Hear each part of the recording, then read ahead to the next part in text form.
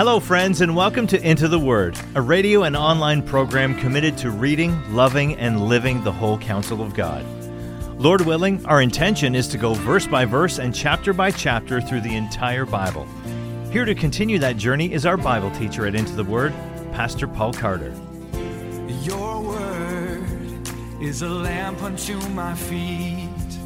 If you have your Bible with you, I'd love for you to open it now to Exodus chapter 19. You could probably give this entire chapter the heading, Preparing to Meet with God. The Israelites have arrived at Mount Sinai after about 3 months of travel, and they will stay now at Mount Sinai for the better part of a year. And we can miss that sort of detail as we read through the Bible. So let's be careful to notice here that the setting will not change now for the next 70 pages in my Bible anyway. Everything that happens in your Bible from Exodus 19:2 through Numbers 10:11 happens right here as the people encamp at Mount Sinai. This is one of those densely significant seasons in the biblical timeline. The Bible can skip hundreds of years between verses because nothing much was going on. Or alternatively, it can slow down and tell the story of 10 months of time over the course of 58 chapters. And that's what we're seeing here. This is an incredibly important moment. And in chapter 19, we observe some of the build-up to this incredibly important moment. You don't just waltz into the presence of the 3 times holy God. There is some preparation to be done. There's some consecration to be undertaken. There's some communication to be received and acted upon. And that is what is going on in this chapter. Hear now the word of the Lord, beginning at verse 1. On the 3rd new month, after the people of Israel had gone out of the land of Egypt, on that day they came into the wilderness of Sinai. They set out from Rephidim and came into the wilderness of Sinai, and they encamped in the wilderness. There Israel encamped before the mountain, while Moses went up to God. The Lord called to him out of the mountain, saying, "Thus you shall say to the house of Jacob, and tell the people of Israel, you yourselves have seen what I did to the Egyptians, and how I bore you on eagle's wings and brought you to myself. Now, therefore, if you will indeed obey my voice and keep my covenant, you shall be my treasured possession among all peoples, for all the earth is mine, and you shall be to me a kingdom of priests and a holy nation. These are the words that you shall speak to the people of Israel." Verses 3 to 6 narrate the first of Moses' 7 ascents up Mount Sinai. In this first one, he is told to remind the people of Israel of all that God has done in order to redeem them. He is to preach the gospel to them, we might say. Then, on the basis of what God has already done, he is to invite them to respond to God's gracious work on their behalf by obeying his voice and keeping his covenant. That's the "now therefore if" clause that you see at the beginning of verse 5. It would be hard to think of another 3-word clause that surpasses this one in terms of its theological importance. Now, therefore, if. The now, of course, is the moment of decision and commitment. The therefore is the basis upon which this decision and commitment ought to be made, the finished work of God in purchasing and effecting their redemption.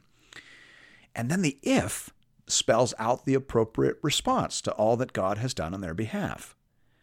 J. Alec Motyer is very helpful here, particularly with respect to that potentially troubling word, if.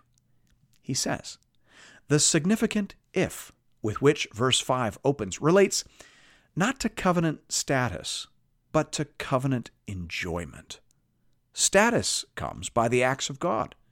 Enjoyment by the responsive commitment of obedience. Obedience is not our part in a two-sided bargain, but our grateful response to what the Lord has unilaterally decided and done, closed quote. That is the shape and essence of biblical faith, Old Testament and New. We are who we are because of what God has graciously done. And now that we are who he has made us to be, we want to begin responding in ways that please and glorify the Lord. We obey, we worship, we serve, not to add to God's redemptive work. These people are already free, but to respond to it. That's the rhythm. That's the shape. And if you mess with this shape, you completely destroy the concept and beauty of biblical faith. If you put the obedience first, if you were to say, obey and you will be my people, that's legalism. But if you say, you are my people, live however you like, that's blasphemy and ingratitude. That's antinomianism and unfaith. Biblical faith begins with who God is and how God acts with respect to our redemption. And then it begins to talk about response, obedience, worship, gratitude, and service. So those are the basic terms that God tells Moses to relate to the people. The God who saves us now invites us into a covenant based upon careful obedience, reverent worship, universal service, and unimaginable joy. Do you wish to enter into such an arrangement? That is the question that Moses is given to convey. Verse 7. So Moses came and called the elders of the people and set before them all these words that the Lord had commanded him. All the people answered together and said, all that the Lord has spoken we will do. We're in. We've seen God. We know who he is. We trust what he will say. He is good. Therefore, his word will be for our good. Notice that they agree to obey before they've even heard all the words that God will give. That is faith. Faith is trusting in who God is and therefore being willing to accept and obey whatever God says. Faith always comes before you have all the details. Otherwise, it wouldn't be faith. So the people agree, and Moses carries their agreement back up the mountain to God. This is the second ascent of Moses. We pick up the story in the second half of verse 8. And Moses reported the words of the people to the Lord. And the Lord said to Moses, behold, I am coming to you in a thick cloud, that the people may hear when I speak with you, and may also believe you forever. When Moses told the words of the people to the Lord said to Moses, go to the people and consecrate them today and tomorrow, and let them wash their garments, and be ready for the third day. For on the third day the Lord will come down on Mount Sinai in the sight of all the people. And you shall set limits for the people all around, saying, take care not to go up into the mountain or touch the edge of it. Whoever touches the mountain shall be put to death. No hand shall touch him, but he shall be stoned or shot, whether beast or man, he shall not live. When the trumpet sounds a long blast, they shall come up to the mountain. So Moses went down from the mountain to the people and consecrated the people, and they washed their garments, and he said to the people, be ready for the third day, do not go near a woman. All right, so Moses goes down the mountain again, this time to tell the people how to prepare for the coming theophany. Theophany means appearance of God. God is going to show up tangibly and transformatively in 3 days, and so the people need to prepare. First of all, the people need to be informed that not everyone will be going all the way up the mountain. The people will be invited to the foot of the mountain so that they can hear the gist of what is going on, but no further. There can be no casual or accidental contact with the mountain while the presence of God is being manifest. Of course, scholars note here how similar this is to the rules that will come to be in place around the tabernacle and then later the temple. Only the high priest, and that only once a year, can go all the way into the Holy of Holies. And then the priests, they can go in a certain distance, and then the regular people can go in a certain distance. And then, of course, there is the outer court of the Gentiles. Same basic idea here, and same basic message here. There is a gap between God and people that has not yet been fully dealt with. We won't see the way clear until the death of Jesus Christ on the cross. When Jesus dies, the veil in the temple was torn in two. But for now, a safe distance must be maintained between the holiness of God and the sinfulness of people.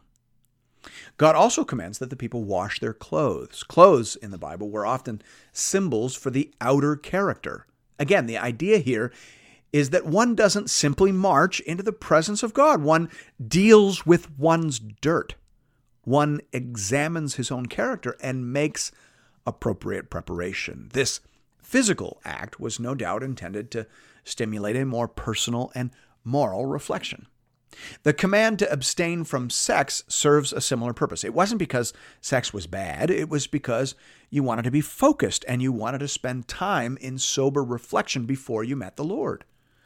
We see the same thing in the New Testament. The Apostle Paul in 1 Corinthians 7 talks about a 2 to 3 day abstention from marital intercourse in order to give oneself to focused prayer. That was the purpose of both of these unusual prescriptions. The Hebrew scholar Nahum Sarnas is here. The 3 days of preparation and self-restraint allow time for sober reflection, so that acceptance of the covenant can be considered an undoubted act of free will, closed quote. Now, regardless of how you want to define free will, the point is that as eager as the people indicated that they were, God calls for an extended period of sober reflection before undertaking the privileges and commitments of the covenant. That is something we would do well to take note of. We pick up the story in verse 16. On the morning of the 3rd day, there were thunders and lightnings and a thick cloud on the mountain and a very loud trumpet blast, so that all the people in the camp trembled. Then Moses brought the people out of the camp to meet God, and they took their stand at the foot of the mountain. Now Mount Sinai was wrapped in smoke because the Lord had descended on it in fire. The smoke of it went up like the smoke of a kiln, and the whole mountain trembled greatly. And as the sound of the trumpet grew louder and louder, Moses spoke, and God answered him in thunder. The Lord came down on Mount Sinai to the top of the mountain. And the Lord called Moses to the top of the mountain, and Moses went up. And the Lord said to Moses, "Go down and warn the people, lest they break through to the Lord to look, and many of them perish. Also, let the priests who come near to the Lord consecrate themselves, lest the Lord break out against them." And Moses said to the Lord, "The people cannot come up to Mount Sinai, for you yourself warned us, saying, 'Set limits around the mountain and consecrate it.' And the Lord said to him, 'Go down and come up, bringing Aaron with you. But do not let the priests and the people break through to come up to the Lord, lest he break out against them.' So Moses went down to the people and told them." These verses recount the 3rd ascent and descent of Moses. In verse 20, God comes down and calls Moses up. He then tells Moses to go down and further warn and restrain the people against accidental or intentional approach. Moses at first doesn't seem to think that such a warning is necessary. He tells God that I've already put such restrictions in place. But in verse 24, God says to Moses, "Go down and repeat the instructions, and then come back up, bringing Aaron with you. Do not let the priests and the people break through to come up." So Moses went down again to reiterate those instructions. Now, what are we to make of this? Obviously, God is concerned to emphasize and double emphasize here the barrier that exists between the people and himself. And he expresses an awareness here that this barrier will seem less significant than it is to the people in general and to the priests in particular. Now, of course, we want to stop here and ask, who are these priests? The priesthood, as we know it, isn't instituted until after the incident with the golden calf. You'll remember that the Levites stand with Moses against the people in their idolatry, and as a result, they are given the unique privileges of the priesthood. But prior to that, it appears that the firstborn sons of every family functioned as the priesthood. Numbers 3 states that explicitly. God says to Moses, this is Numbers 3, 12 to 13, "Behold, I have taken the Levites from among the people of Israel instead of every firstborn who opens the womb among the people of Israel. The Levites shall be mine, for all the firstborn are mine. On the day that I struck down all the firstborn in the land of Egypt, I consecrated for my own all the firstborn in Israel, both of man and of beasts. They shall be mine. I am the Lord." Closed quote. So the firstborn sons belong to God as designated servants in light of the Exodus. However, because it appears the firstborn sons were not adequately committed or singular in their devotion, and because the Levites took a courageous and faithful stand with Moses against idolatry, that general privilege for now will be restricted to the Levites. The people weren't ready for a general priesthood at this point in the story, which of course is why it is such a big deal when the Apostle Peter says in 1 Peter 2:9 to a mixed congregation of Jews and Gentiles trusting in Christ, "But you are a chosen race, a royal priesthood, a holy nation, a people for his own possession, that you may proclaim the excellencies of him who called you out of darkness into his marvelous light." Peter is saying that what was begun in Exodus 19 that was later deferred after the incident of the golden calf is now fully and gloriously realized in the church because of the greater graces and gifts of the New Testament. But we're getting way ahead of ourselves.